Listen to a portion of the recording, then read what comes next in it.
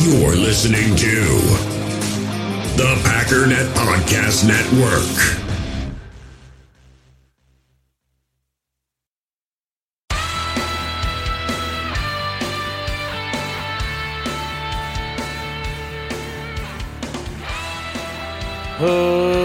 Ladies and gentlemen, welcome once again to the Packernet Podcast. I am your host and resident panelist, as always, Ryan Schlip. Check us out online, packernet.com. Find me on Twitter, pack_daddy. Well, your daily tiredness forecast is an 8 out of 10. The weather is getting colder. Our leaders have once again exchanged short-term gain for long-term pain. But it is Thursday, which is pretty close to Friday. And I believe somebody is bringing barbecue into work today. So I think all around things are great. Not as busy of a newsy day, but we do in fact have news. And I want to start off with probably the juiciest news of. Let's just get into the juice, man. Partially because it's already 4:14 and probably not going to be the longest episode in the world. Which I don't know why I keep telling you that. You can see how many minutes this episode is. Anyways. According to some, I don't know, I don't even like saying sources anymore because it doesn't mean anything. There are people reading tea leaves in such a way in which they could make a pretty strong case that Za'Darius and the Packers are working through some stuff. Za'Darius has been putting stuff on social media that could just be nothing. I mean, we see this all the time. People say things on social media and everybody reads into it, and then they come back on social media the next day and they're like, you guys are nuts, man. I'm just saying stuff. Like, you guys are crazy. In fact, that happens almost every time.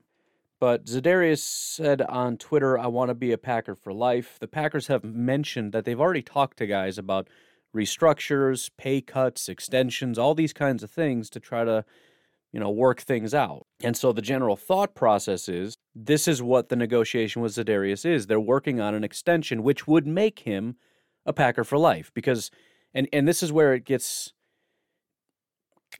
interesting, complicated, whatever. It's not super simple. First of all, and I mentioned this with Amos, that I would be willing to give him an extension even though he's got 2 years left on his contract, meaning this year and next year. It's not super common to do that. I know they've done it several times with Rodgers. I mean, when you're a quarterback, okay, especially with long-term things. I mean, if you're going to be around for a super long time, you got 2 years left, we're going to give you 4 years on top of that. That's 6 total years. That's a long time. But we're talking about an edge rusher, and listen, let's be completely honest about a couple things. Well, let's do the pros first. Here are the pros. Number one, Za'Darius Smith is a Packer for life. That's awesome, right? We don't have to deal with the drama of next year he's a free agent, and do we keep him, and how much is he going to cost, and maybe he's going to go somewhere else, and all that stuff. If he gets an extension, it's pretty much locked up. The biggest reason why it would be beneficial is Za'Darius Smith right now, this year, costs the Packers against the cap $21.5 million. That's a lot. If we give him an extension, and it depends what the numbers are and how many years, I mean, if they can that's a big chunk that they could cut into. Let's say they tack 2 years onto this, and let's say they keep it at 17. I'm completely making this stuff up. At that point, the average cap hit is $19 million. And if we look at it and say that, based on 21.5 this year, 20.75 next year, and then 17 the next 2 years, which isn't the way it's going to be structured. Again, once we have that, we've got essentially 4 years of $19 million. And so again, remember, the early years are going to be a lot lighter, especially this year. Then there's supposedly, I don't know if this is real or not, but according to Spot Track and Over the Cap or whatever, we go from 180 to whatever to possibly like 210, which is a giant leap. Again, not confirmed, but if everything goes as planned and we're actually packing stadiums and making money, it could happen. That's huge. And then another big jump the year after that. We can really kind of push this out. So I would think the way the Packers would want to do this is to, as best as you can, because this is kind of somewhat impossible, backload it, but frontwardly guarantee it. And that's hard to do because, again, it's kind of compressed. We've got 2 years now. We've already got some guarantees in here. And then we're adding more guarantees, and it's not a super long period of time. But the idea being we want as little money now and as little guarantees later, because you're talking 30, 31, and 32-year-old Za'Darius Smith. If he completely falls off, we don't want to be stuck for 3-4 years with a guy that really just can't do it anymore. But again, at 19-ish million a year, let's say, again, what did I say it was before? Roughly 70% in the first year on a lot of these contracts. That would drop Za'Darius to $13.3 million against the cap this year. That's saving us $8.2 million. Now, again, these are all made-up numbers. That's assuming he's taking 2 additional years, getting locked up for life, and he's accepting $17 million a year. I don't know if he would accept that. I don't know why he wouldn't, because, it's guaranteeing a contract through 32 years old, which is great. He's staying here. Whatever. I don't know. Again, it's made up, but it's just an illustration of why this is worth pursuing. Here are the problems. Number one, as I said, the age. He's already 29. Next year he's 30, and if we add 2 years onto this, we're talking 31 and 32. And if you could say, well, why don't we just do 1 year? Because then we compress it even more, and we have less ability to do so. Because we're averaging it out. Just to give an example, if we do 1 year, and let's say it's a 1 year, $17 million deal. Actually, that doesn't change things very much. It really doesn't. I had to do the math like a couple times. So it's 19.0 with 4 years, 19.75 with 3 years. So I don't know, maybe 1 year would make more sense. But you can't push it out quite as much. So maybe instead of 70%, they got to do 80% because you can't backload it as much. That would make it close to 16 million instead of 13 point whatever million. The other thing that needs to be acknowledged, and I don't think this is general knowledge that a lot of people would agree with, because the sack numbers and everything were there. According to several metrics, there was a pretty big drop-off for Za'Darius this past year. I mean, very big. And it was expected. As I said, 2020 Za'Darius Smith was a pass rusher that has almost never been seen. He didn't get nearly enough credit in 2020.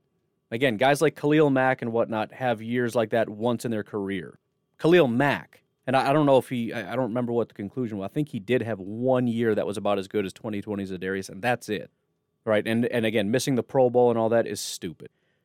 2020, did I say that wrong? 2019 Za'Darius. 2020 Za'Darius, probably a little overrated. Don't get me wrong, not a bad football player. Not saying that, but I'm just trying to be honest about what the difference is. Right, we look at it and say he had 8, according to PFF stats, 18 sacks in 2019, 14 sacks in 2020. That's not that big of a difference. Relax. No. Massive difference. 105 pressures on less than 600 attempts in 2019, 59 pressures on 612 attempts in 2020. He had 20 more attempts in 2020 than he did in 2019, and it was 105 pressures compared to 59. His pressure rate was 9.6. That's terrible. I mean, that's really bad. Now, again, double-teamed more than just about anybody in football, which is probably why his pass rush grade was actually pretty good. So there's optimism here. The optimism is, and maybe this is why the Packers are optimistic and saying, listen, we're gonna go all in on Za'Darius. He's our guy for sure. Similar to what I said about JJ, he had a really high pass rush grade, but the stats weren't great. Again, 14 sacks is fantastic, which is why nobody's looking at it and saying he took a step back, but clearly he did statistically. Also, his run defense grade kind of fell off, but if we're being honest, he's kind of just bad against the run, and 2019 was an anomaly. Let me just give you his run defense grades since 2015 in Baltimore: 59, 48, 61, 56, 76, 61. 61.5 is basically the best he's ever done outside of 2019, which was an anomaly. So Za'Darius Smith is a good pass rusher. His grade was almost as good in 2020 as it was in 2019. But again, if we're reading the tea leaves here, massive statistical fall off, but the biggest issue is he's kind of all there is. And you can put that on Kenny Clark having a terrible year, Za'Darius being decent but not good enough and also not playing enough, and Preston just completely falling off the planet bad. And with that, teams just said, let's double Za'Darius and that's it. So maybe here's the plan. Let's trust him. Let's give him the extension. This is also an argument for keeping Preston. As weird as that sounds, and I'll get to that in 1 second. I mean, you could go either way with it. But also, the biggest number one thing is we have to get somebody else. We have to. And again, this is why J.J. Watt would have made a lot of sense, and I like it. And I get it. Too much money, too old, too broke down. All right, fine. But you better bring somebody in and put him on that defensive line and make absolutely sure that something gets better. And by the way, Kenny Clark, you better step up. Za'Darius, not talking about you. We're friends. Rashawn, Preston, whoever's around, you have to step up. We cannot do this double teaming nonsense. And Joe Barry, you got to figure something out. If they're going to just sit there and double team Za'Darius all day long, you got to make them pay. Because just strategically, if you double team somebody, you're making yourself vulnerable, especially if you know that that's what they're going to do. That puts them at a strategic disadvantage. It should open up some opportunities for you. You need to draw something up, and the boys better execute, whether that's a blitzing linebacker, a much better defensive lineman, bring in the safeties and corners more often, whatever it is. If you're going to assign 2 people to one of our pass rushers, you're going to suffer for that. Big time suffer for that. As far as keeping Preston, the only reason I would even dabble in that, because $16 million is way too much. I would much rather have the $8 million because we desperately need it, and he was just about as bad as it gets last year. 29 pressures on 446 attempts. 29. This was his lowest pass rush grade ever. So statistically, it was putrid, terrible. Let's go through his grades as a pass rusher. 65, 58, 68, 68, 73, 55. So he had a 58 once. Otherwise, it's high 60s and 70s in 2019. In terms of his, let's look at the sacks, which again, I don't care as much about, but let's just look at it. 9, 5, 8, 6, 15, 5. So tied for the lowest with that year that he had another bad pass rush year. Let's look at the pressures. 38, 34, 39, 53, 62, 29. And no, the attempts are not low. 361, 414, 368, 468, 456, and 446. It was the third highest out of 6 years, so it was right in the middle. 29 pressures on the season. His pressure rate was 6.5. That's like a nose tackle. And while the other guy on the other side is being double teamed, you're getting to the quarterback 6.5% of the time, and you're going to get paid $16 million to be here? No. Never on my life would I do that. However, here's the only thought that makes me think we got to keep, or bring in another edge rusher. Rotation. If we want Za'Darius for 4 years, we got to keep him healthy. We can't beat him down like J.J. Watt getting 1,000 snaps a year or whatever. That's just, it's not going to work. And he's been dabbling with that since he came to Green Bay. In Baltimore, he was a rotational guy, 400, 400, 500. His big breakout year was 700 snaps. Since he came here, 976, 958. That's a lot. He's out there a lot. And cool, he can handle it. But again, if we want him playing until he's 32 years old, there has to be some level of rotation. And there has to be guys that we can trust. And I hope Rashawn can take another step.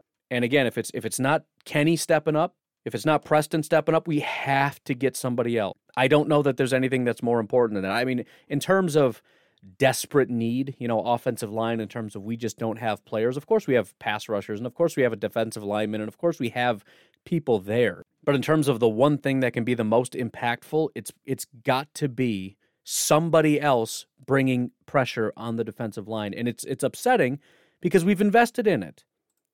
I like Rashawn, and I think he gets too much heat. But I also think it's time to step up. In terms of his pressure rate, I mean, he was by far the best pass rusher on this team. By far. 13%. Which, I mean, even if we weren't comparing it to a bunch of guys that couldn't even get to 10%, that's great. Now, his grades weren't very good. He did take a step. He went from a 59 pass rush grade to a 66. His overall grade went from a 55 to a 68, so he took a step. And the stats are there. 46 pressures out of 349 is great. 9 sacks on the season. That's great. At the very least, I would say that he's capitalizing on what the teams are giving him. He's not getting doubled at all, and he's winning at a good enough rate. Again, just tying the two things together, he's not, according to PFF, he's not the greatest pass rusher ever, but he can be opportunistic. That's good enough for me. Then I think at the very least, he needs to be out there a lot more than Preston so that he can keep that pressure on, because again, let's look at this. 46 pressures on 349 attempts. If he had as many snaps as Preston did, we would be talking about, instead of his 46 pressures, we're talking about, if I can pull up the right thing, 59 pressures. If he had as many snaps as Preston and kept the same sack rate, we're talking about 11.5 to 12 sacks. Since they don't do half sacks, I'm going to round it up, say 12 sacks. And listen, Preston only had 446 snaps. And if he goes away and we start talking about, okay, now Za'Darius is really stepping it up, now he's actually getting real big boy opportunities. Za'Darius had 600 pass rush reps. Now we're getting up in the 80 pressure range, right? It's 80 something, I don't know. So I don't know, we got to do something. And again, we shouldn't even have to do anything. We have Kenny Clark and the edge rushers that we have. We shouldn't have to do anything. It's upsetting that I'm saying we have to go out and get a defensive lineman, but we can't go into the season with nobody doing their job. Za'Darius getting 9%, which again, because of his double team rate, okay, fine. Preston getting 6% and Kenny Clark getting 7%. 7% for Kenny Clark, and he's not getting double teamed? Come on now. Come on. 32 pressures the guy got. 32 pressures. Last year it was 69. Dropped down to 32. It's just not good enough, man. Preston and Kenny especially really, really hurt us. Really hurt Za'Darius. The defense took a big step back last year, and that's a massive part of it. Thankfully for our DBs, the defense didn't actually kind of looked promising. Za'Darius shut everybody down. Jaire shut everybody down. Savage and Amos really stepped it up. We got some decent, play from our linebackers kind of sporadically, kind of coming out of nowhere. The thing that really would have been the cherry on top is these pass rushers doing something, but nope, Kenny didn't want to show up. And again, I know Coach Hahn doesn't like me saying that, but the numbers are the numbers. That's unacceptable. 32 pressures out of 424 attempts is pathetic. For a guy that's one of the highest paid defensive tackles in football, that's unacceptable. At a minimum, he should have got 51 pressures. At a minimum, he got 32. That's just 12%. Would have been 51 pressures. So it's hard to say. And again, I think if we do bring somebody in, especially a really solid defensive lineman, that helps Kenny, that helps Za'Darius, that helps everybody, because somebody's going to get home. Somebody's going to. We shouldn't have to do that. Having, Rashawn, who needs to be, you have expectations for what Rashawn should be. You have expectations for what Kenny should be. You have Za'Darius already seemingly doing his job. I don't know. Statistically, he did not, but I'm going to cut him some slack because we have the statistics on his double team rate, and he was the second most behind J.J. Watt, which again is why J.J. Watt would have made sense. But anyways, again, this is kind of where we're at. And as I think about it, it's very iffy because, I don't think we see 2019 Za'Darius ever again. I think 2020 Za'Darius is a little bit more realistic. He is not a good player as far as stopping the run. That's not to say he doesn't have some good plays against the run. I know you've seen it. I know you've seen some highlights, and he's done some great things. On a play-to-play basis, that's just not his thing. He doesn't drop in coverage. He doesn't defend the run very well. He doesn't set the edge very well. He's a pass rusher. That's great. That's the number one thing we want you to do, and I'm happy to pay a guy that is just a pass rusher, especially when he's just an absolute dog. And he is. But if he's just going to get double-teamed all day and we can't do anything about it, then it's useless, and there's no point in even paying him. So there needs to be a plan, is the point, and it sounds like there is. And again, I'm being overly dramatic. Of course, there's a plan. You always have a plan. That's my thought process on it. Again, it's a little unusual because he is getting old, and you're talking about 2 years out. We don't even know how he's going to be in 2021, nor do we know how he's going to be in 2022. So if he takes another step back in 2021, and we just gave him another 2-year extension, so we got 4 years of him, and even if we say, okay, the last 2 years, though, we can technically get out of the contract, we're locked in the next 2 years. We could get out of his contract technically this year if we wanted to. Next year, for sure, if things really fall off. If we lock him in on an extension, the next 2 years, 100%, he's staying. If it's a 1-year extension, maybe we can get out next year with a high dead cap hit. Again, it all depends how it's structured, but also remember, the easier it is to get out in the back end, the less we're able to free up now.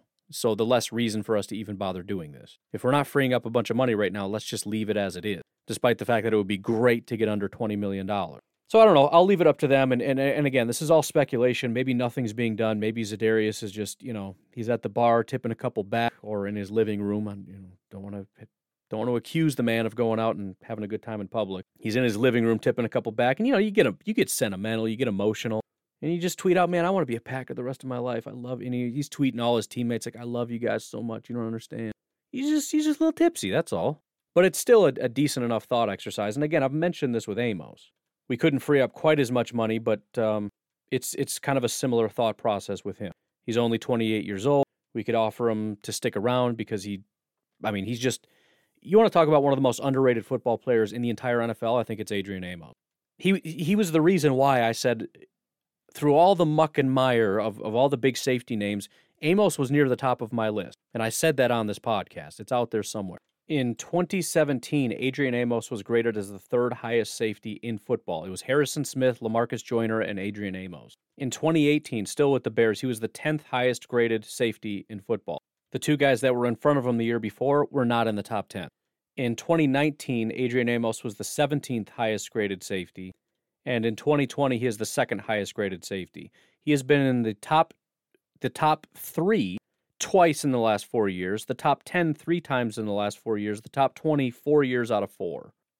I tend to think he's probably, over the last 4 years, been the best safety in football. And nobody talks about him. Nobody cares. It's funny, Bears fans flip out about Eddie Jackson, how great he is, how elite he is. He's so good. He had one good year, 2018. He was the number 1 safety in football. Since then, so his grades in 4 years, 68, which is boring, lame, whatever, then 93, and then he gets paid because he's the greatest ever. And all the draft analysts, I think Trevor Sycamore or something was like, I knew it. I had him like as my number 1 safety. I knew he was my boy.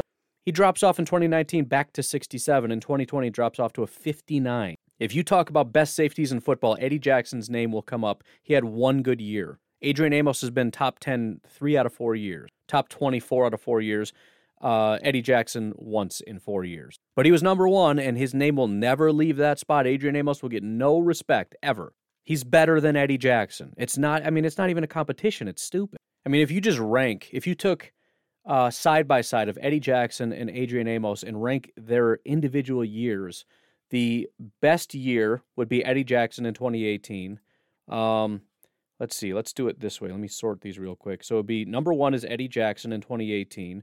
Number 2 would be Amos in 2017, Amos in 2020, Amos in 2018, Amos in 2019, Amos in 2016. Let's see if it's... Yep, and then Amos in 2015, followed by Eddie Jackson in 2017, 2019, and 2020. So you've got the best year is Eddie Jackson. Then you have literally every year of Adrian Amos's 6 years, and then you have Eddie Jackson's next 3 years. That's the reality of at least the overall PFF grades, just for Eddie Jackson. But Eddie Jackson's one of the best safeties in football. Adrian Amos is just some scrub. He's literally one of the best safeties in football. Would I be willing to extend him today? Yes, I would. I don't care if it saves $2 million. Give the man some money. I don't care. It's unbelievable what kind of a steal we got in him. And again, this is everybody trashes PFF when somebody says things they don't like. The reason I love PFF is that it's predictive.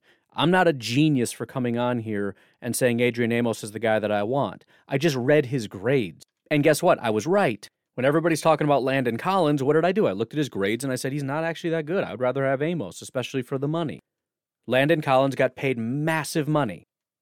He wasn't good. Plain and simple. Adrian Amos got a paltry, $8 million a year?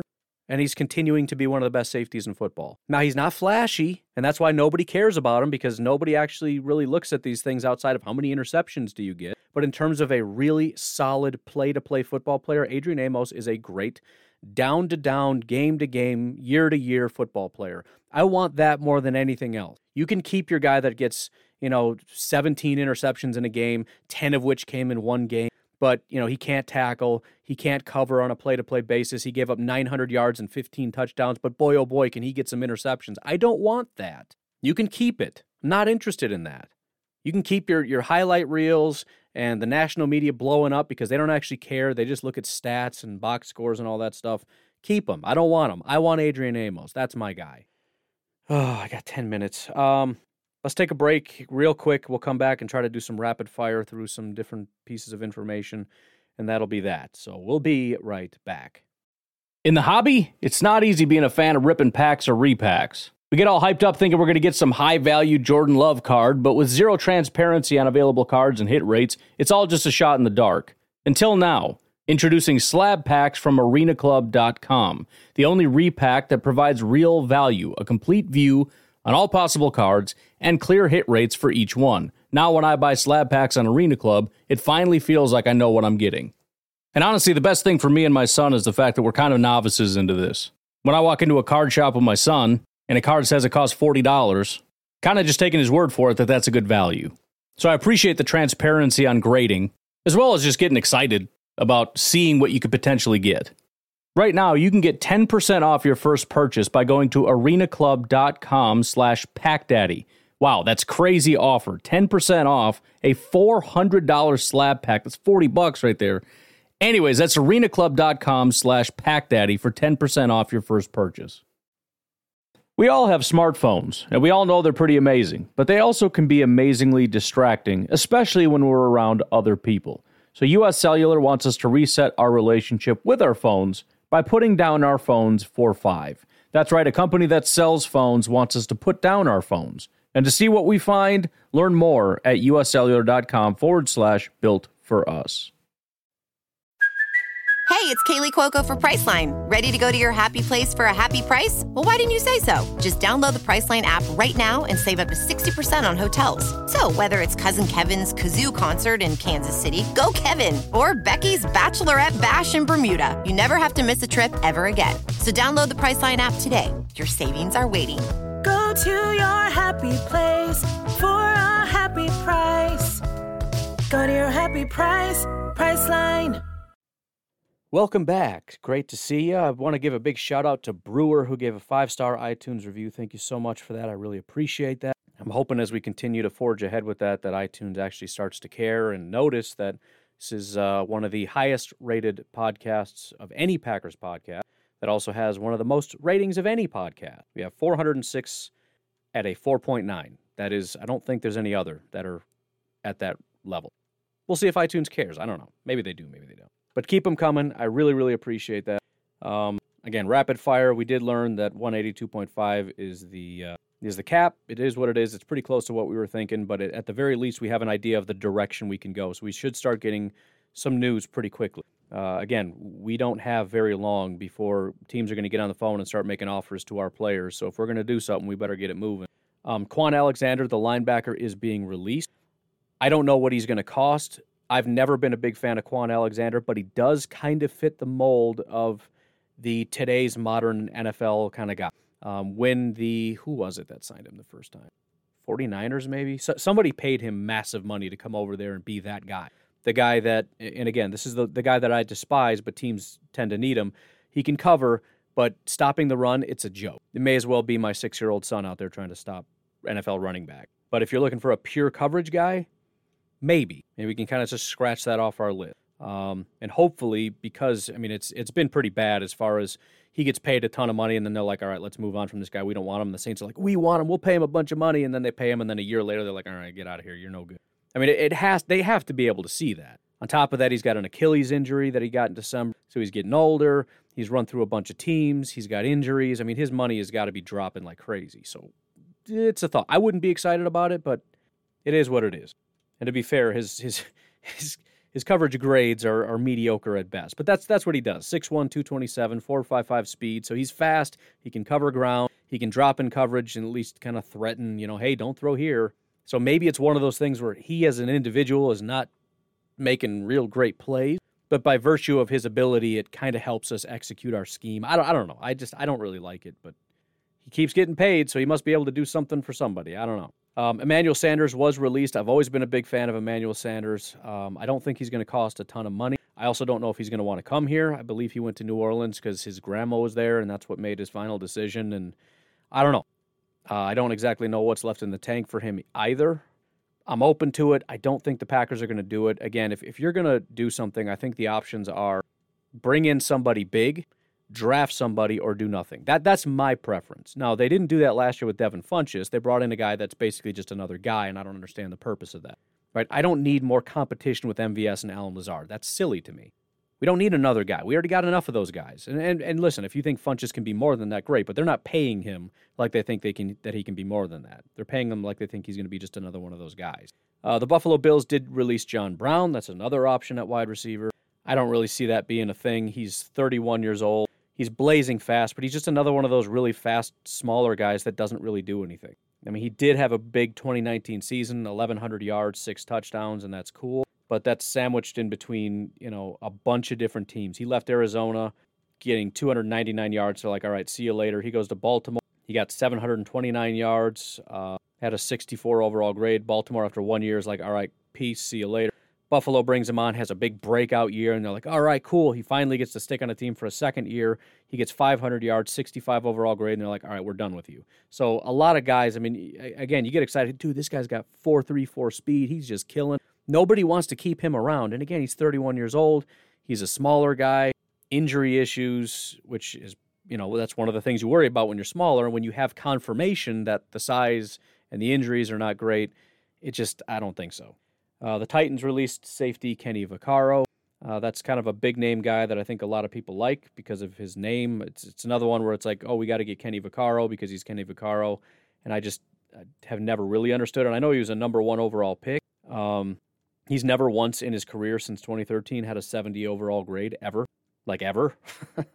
His best season ever was 2013 with New Orleans, 66.7 overall grade.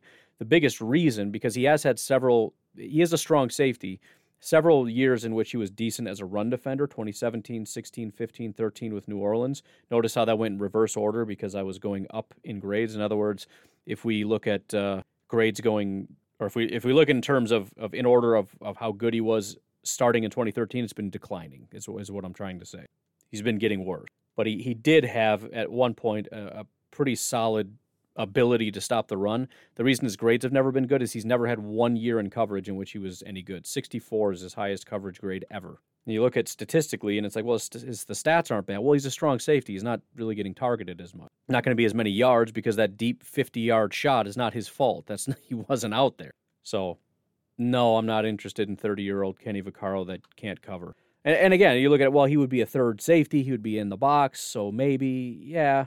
But again, remember, he's been declining. The last time he had a 70 overall run defense grade was in 2017. He has not had it once since he went to Tennessee. And there is the familiarity with Matt LaFleur, so maybe if he likes him, he'll bring him over. I don't know, but The Patriots are looking to move on from N'Keal Harry. That should tell you everything you need to know. By the way, for those of you who are saying that Bill Belichick is the greatest GM drafter in the history of the universe, he took this is the biggest black eye to a lot of Packer fans who not only look up to guys like Bill Belichick and say he's the standard and the Packers need to man up, but also saying that the Packers should have taken a first-round wide receiver. Here's your hero taking a first-round wide receiver and falling flat on his face, and now they want to trade him away. Nobody's perfect. That's the thing. Most of the time, these GMs fail, including really historic guys who I think I'm not going to say he's a bad drafter, but he's not elite. He's got a lot of hits, but I mean, there's plenty of misses here, and this is a big one. Do we want N'Keal Harry? No. I mean, if there was potential, I think they would be keeping him around and trying to make this work. I mean, he's had every opportunity with nobody out there to step up and be a number 1 wide receiver, and they're already ready to move on from him. And again, I don't want just another guy. Does he fit the prototype of what the Packers like? Sure. But I don't want to take a flyer and spend the money and give up the capital for a guy that's going to be just another big plotting guy that's going to compete with a bunch of big plotters. The Giants released right guard Kevin Zeitler, which obviously immediately the ears perk up, and it's like, wait a minute, right guard? And I actually had praised the Giants for making this move. I think that was involved in the Olivier Vernon trade with Cleveland. I thought it made a lot. I mean, it made sense for both. I thought Olivier Vernon was a good football player. He actually went on to be a decent football player for Cleveland, at least for a year, and now he's gone. Or I think he's going to be gone. I don't know. Should be, because he fell off last year. But he had kind of a rough 2020. I mean, the entire offensive line did, and again, there's that whole thing where, they fired their offensive line coach and things got better down the stretch. He's a good football player. He is. He's been one of the better guards in football for a while, but again, you're talking 31 years old. He is a former Badger, so that's cool. Sure, he'd love to come back here. He went to Wisconsin Lutheran, which I think my grandma went there, which is kind of funny. But yeah, he's from Waukesha, Wisconsin. I'm sure he's a Packer fan. He'd like to come home and all that, right? But it's similar to, it's actually very similar to what we did with Rick Wagner, right? He's getting older, didn't have a great year last year, but historically a pretty quality football player that you can put there, and he's at least not terrible. So depending on the price, which I hope is really low, although it's probably not, I would be open to this. I really would, but it's very dependent on price because, again, we have limited resources. Depending on what moves we're doing, again, we can free up a ton of money, or we just kind of leave it as is and we have no money. I mean, we can't leave it as is. We have to do something, but we just do a couple things to get just enough under the limit and sign the guys we need to sign and everything else and be done with it. And then we can't do this. I don't want to spend too much. And I mean, the Giants freed up $12 million in space to let the guy go. So you can kind of see how much money was involved in Zeitler to begin with. Bottom line, if he wants like $8, $9, $10 million, forget it. It's just not worth it. We'll draft a guard, or we'll trust the guys that we got. If for some reason his value has plummeted down to like 5-ish, 6-ish maybe, we could talk about it. Maybe we offer him 2 years, pay him 4.5 this year. Very little guarantee. Can just flat out cut him next year if we don't want him. I don't know. Just thinking out loud. I'm not super opposed to it. Interesting little footnote. The Jaguars were not awarded a compensatory pick for the 11th consecutive season. We'll get to the compensatory picks, but it is kind of funny and sad because the way in which you get compensatory picks is you have good football players that you let walk and they get signed somewhere else and then you get picked. If you don't have good football players and or you never let them walk, then you don't ever get any. And the fact of the matter is the way that they do business, they don't let that happen. And I think that's, let's just say Ted Thompson would never work there. Fairly big NFC North news. The Vikings did release Riley Reiff.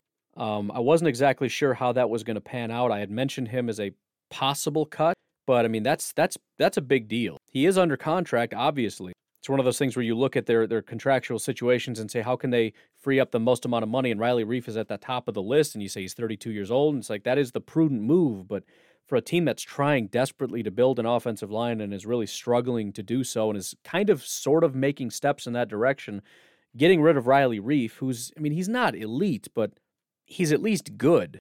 And they're struggling to find good for that offensive line, and they have one less good player. At this point in time, that's going to have to mean, I believe, Ezra Cleveland is going to step up and be the left tackle, which, again, I've been hearing that he's going to step in as a guard, and that just never made sense to me.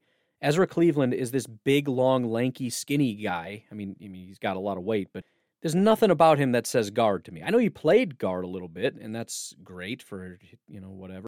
I just don't see how that would ever work. He's built like a tackle. I mean, he's like Jason Spriggs trying to play guard. It's a joke. And again, maybe I'm wrong, and they're like, no, he's our guard. He's 6'6", 309. He's going to be our guard, and we'll find a different tackle. But that's not great. And as a guard, he did not do very well. He had a 52 overall pass blocking grade, 67 run blocking grade. It's possible. A lot of Packer fans really like the guy. Maybe he steps in as a tackle and he just kills it. I don't know. I wasn't a big fan of Ezra. The guy, oh my goodness, the stats are so bad. So bad. I didn't expect that. So he actually played 1, 2, 3, 4, 5, 6, 7, 8. He only played 9 games as a guard. He gave up 5 sacks, 8 hits, 10 hurries, 23 total pressures. Wow. Ezra Cleveland. This is crazy. Zach Fulton, the guard for the Houston Texans, gave up 11 sacks. That's number 1. Tyree Phillips, Matt Pryor, Halapalavati Vaitai, and Dakota Dozier, another Minnesota Viking, were tied for second most sacks given up with 6. Let that sink in now. 6. Ezra Cleveland, only playing 9 games, 5 sacks. Tied for the third most given up by anybody. Now, Halapalavati Vaitai is even worse because he only played 450 snaps and gave up 6 sacks, so that's horrific. But he also only gave up 15 pressures. Ezra Cleveland gave up 23. 23 pressures with only 622 snaps. That's wild to me. And 5 sacks? The most sacks given up by any Green Bay Packer was Lucas Patrick with 3. He played 556 snaps. Excuse me, I lied. 556 pass blocking, 939 snaps. He played 300 more snaps and had 2 less sacks than Ezra Cleveland. The next highest is Elton Jenkins. 1,037 snaps, he gave up 1 sack on the season. Then you have John Runyon, Ben Braden, and Lane Taylor all played some snaps. None of them gave up a single sack. The most pressures given up by any guard for the Packers was Lucas Patrick with 16. You had 2 Vikings giving up more. Dakota Dozier gave up 46 pressures. Ezra Cleveland gave up 23, and again, that's with 622 snaps. Rashad Coward of the Bears, 19 pressures on 300 snaps, which is about as bad as it could possibly get, and that's another team that just is really falling apart. They had to get rid of one of their tackles, and that's a real dire situation. I mean, we might be in a little bit of trouble trying to figure out what to do, but the fact of the matter is, you look at Lucas Patrick, and from where we're sitting saying it's just not really good enough, and I believe that there's some truth to that. I would like to do better than Lucas Patrick. Lucas Patrick is better than both guards for the Minnesota Vikings. Let that sink in. By the way, Jermaine Ifedi and Rashawn Coward, both guards for Chicago. had higher pressures, 19 and 25. Lucas Patrick, 16. I know Ezra's going to move to tackle and things are getting shuffled around, whatever. Not everything's the same, but you got 2 Minnesota Viking guards, 2 Chicago guards, and 1 Detroit guard that all gave up more pressures than our worst guard, Lucas Patrick, in terms of statistically pressures. And 3 of those 5 players played more snaps than Lucas Patrick. Jermaine Ifedi, Jonah Jackson for Detroit, and Dakota Dozier all played more snaps than Lucas Patrick did. So yeah, I still want to get better than Lucas Patrick if we can. That would be great. But just to show you how dire things are. And remember, Ezra's leaving the guard spot, presumably, meaning somebody else is going to have to fill that. So you got Ezra, who doesn't seem to be a very good football player, filling in for a guy that was pretty good, and somebody else who's going to be probably really bad unless they draft somebody that's decent filling in that guard spot. I don't know who that would be. Dakota Dozier is a free agent. I don't know if he's getting re-signed. I have no idea. It looks like Drew Samia is going to be filling in at guard. If Dakota Dozier doesn't come back, I don't even know what this offensive line is. This, according to this right now, it's Ezra Cleveland, Zach Bailey, who I believe was on the practice squad last year, Garrett Bradbury at center, Drew Samia at right guard, and Brian O'Neill at right tackle. I don't know that that's going to be the final lineup. I have no idea what's going to happen. If Ezra stays at guard, they don't have a tackle. They got Rashad Hill, but he's a free agent. They got Aliuda, who I think was a 2020 draft pick. I remember the name. Maybe it was the previous year. I don't know. It's bad, man. That's not good. And again, this is a team that, you got 2 really good wide receivers. You got a talented running back. But if you don't have an offensive line for the billionth time, there's only 2 things you can do on offense, pass and run, and you can't do either of them without an offensive line. I'm not saying they did the wrong thing, but the wrong thing that was done wasn't getting rid of your left tackle. The wrong thing is not having anybody to backfill. This is why the Packers are doing the right things when they draft a lot of guys that we feel we don't need. We don't need a running back. Well, in a couple days, we're about to find out we probably really do need a running back, except we don't because we did the prudent thing and found the right guy in the draft last year. I'm not saying they're perfect at it. We got holes out there to fill. But this is brutal. Imagine an offensive line that was, what would this be similar to? I guess kind of like Billy Turner going out to tackle, although not really because Billy Turner is a decent tackle. I don't know. I think it would be like Lane Taylor moving to tackle, right? Because Lane was still not a great example because Lane was a much better guard. But so we're taking a guard, we're moving him to tackle. Now we got to figure out what to do. And we've got John Runyon and Lucas Patrick at guard, although probably a little worse than both of them. Our center, I can't even make up an example, but it's bad. It's pretty bad. We'd have to get rid of David Bakhtiari and Elton Jenkins and Corey Linsley. Just to kind of make this work. And Billy Turner is our right tackle.